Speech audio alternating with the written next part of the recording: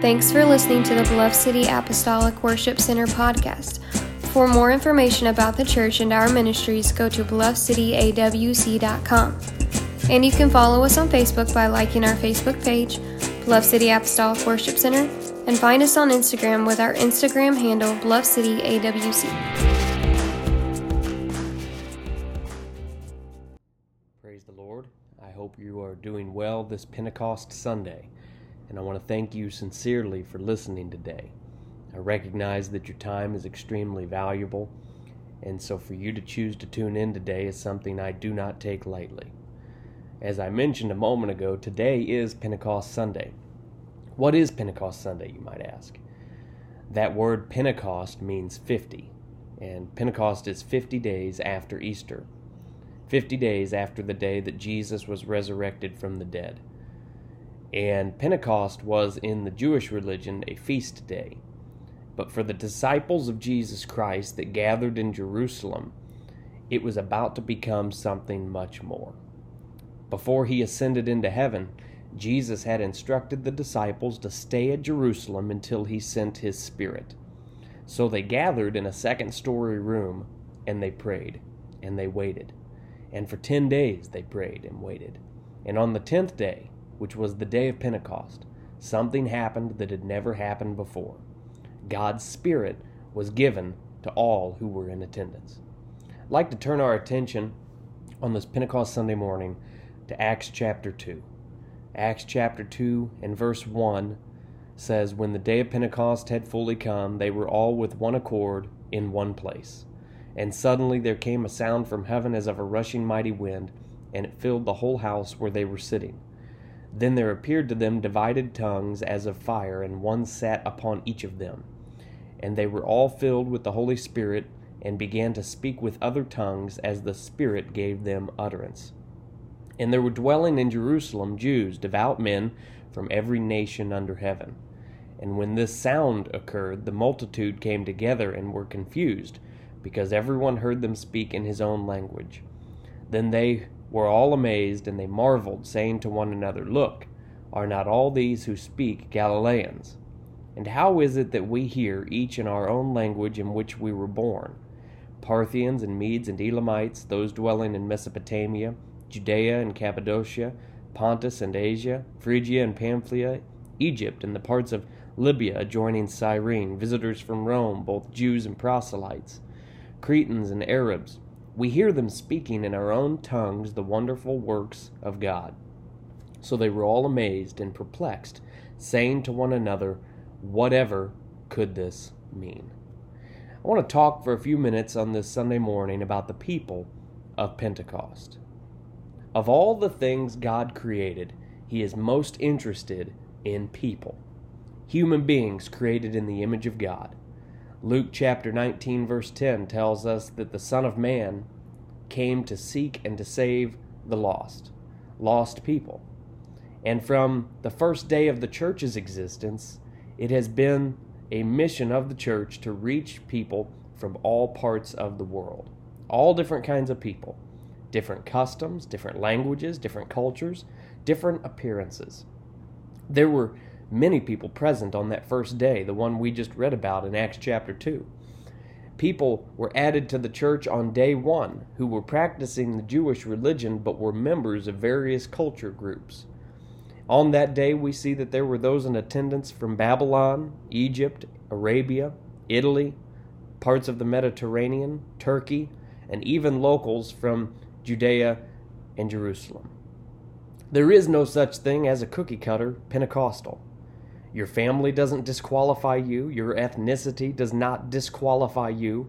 Your bank statement or your education level do not disqualify you from having the experience of Pentecost.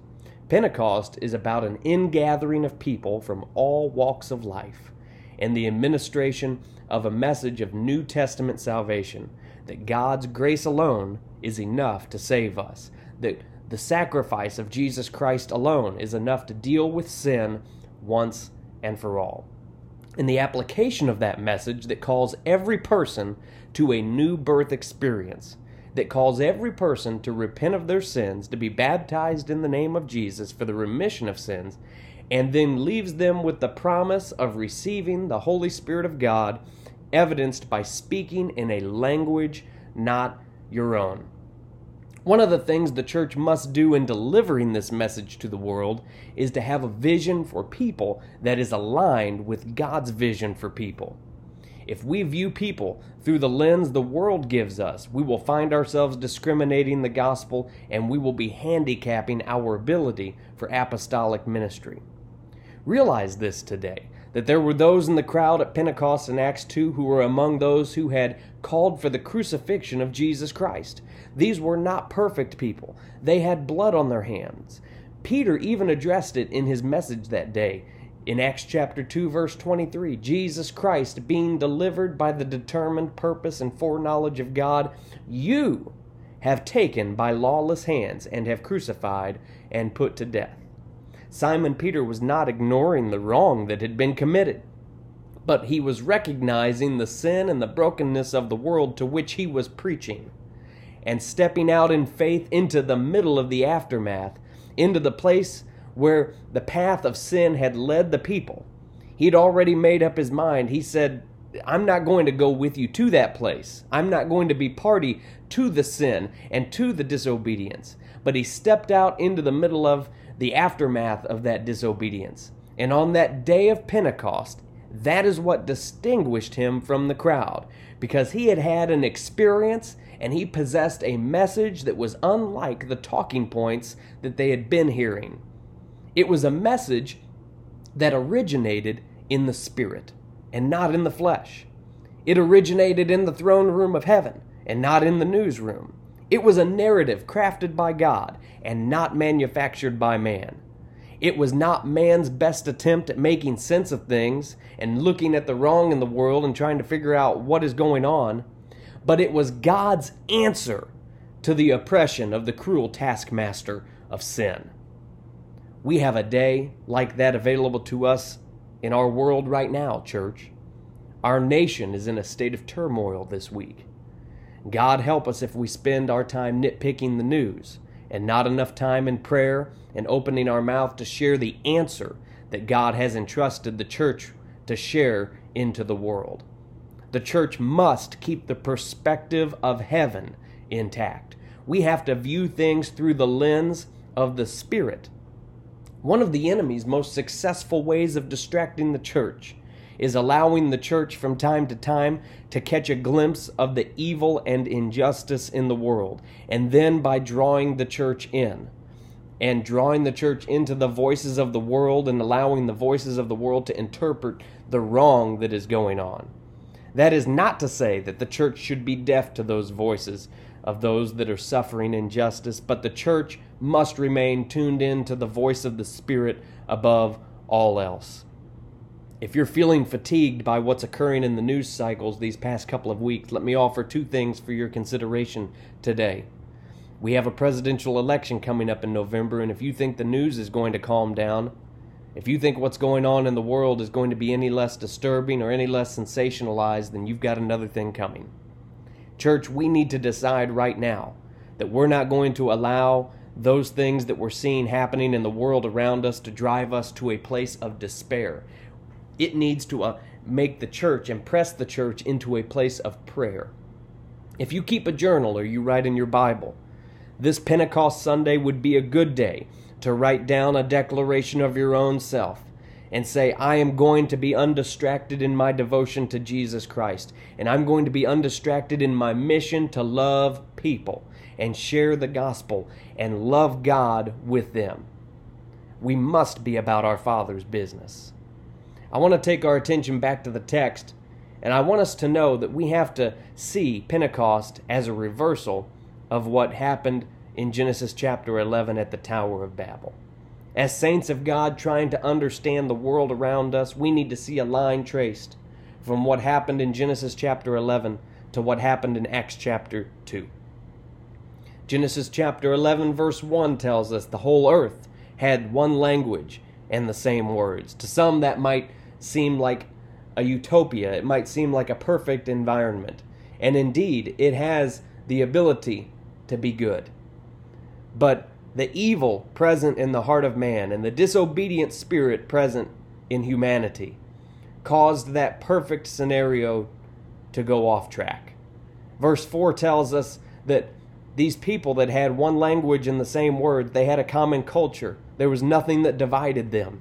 They said, "Come, let us build ourselves a city and a tower with its top in the heavens, and let us make a name for ourselves, lest we be dispersed over the face of the whole earth." This is a problem because it is a direct disobedience of what God had commanded the human race to do. God had commanded humanity to go and to be fruitful, to multiply, to fill the earth, to subdue the whole earth, and to establish God's dominion. And instead, the people that were united and had no division among them aimed to do the opposite. They aimed to gather together, to not spread over the face of the whole earth, and to make a name for themselves. So by confusing the languages of the people, God scattered them in judgment.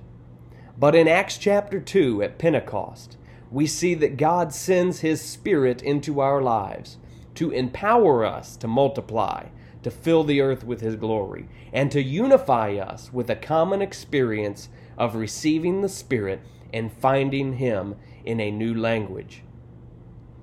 Acts chapter 2 uses a few words to describe the feeling of the crowd that gathered that day of Pentecost. It says that they were confounded, that they were perplexed, that they marveled, and that they were amazed.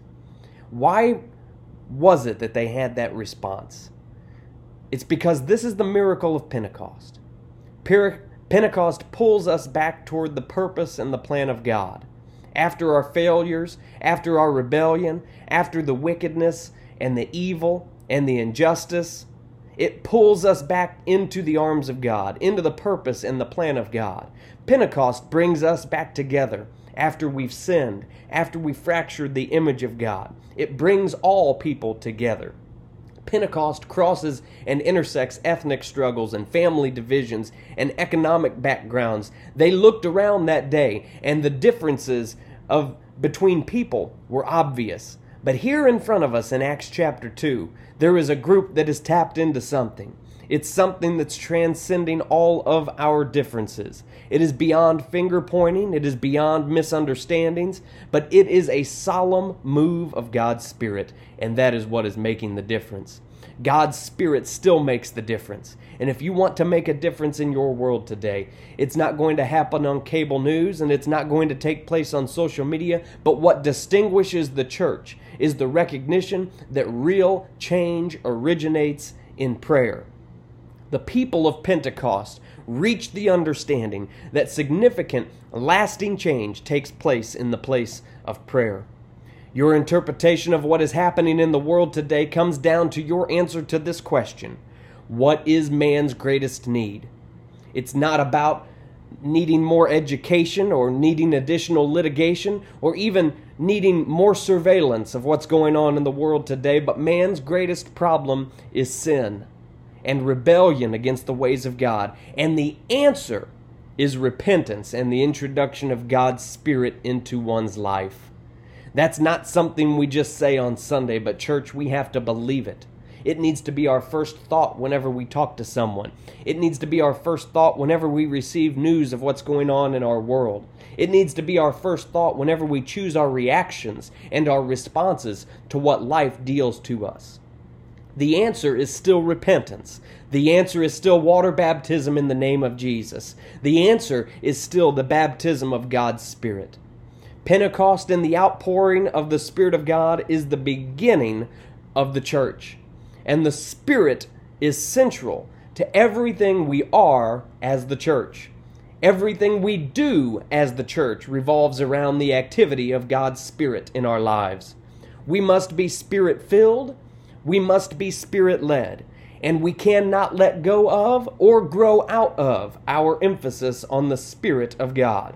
Because that same experience of receiving the Spirit is what is going to remain intact, and it is what is going to make the difference when Jesus returns for His church and there is a great resurrection from the dead. In closing, I want to share 2 scriptures with you on this Pentecost Sunday. And I pray that you are blessed and that the word of Christ dwell in you richly, and that we teach and admonish one another with all wisdom, that we sing psalms and hymns and spiritual songs with thankfulness in our hearts to God.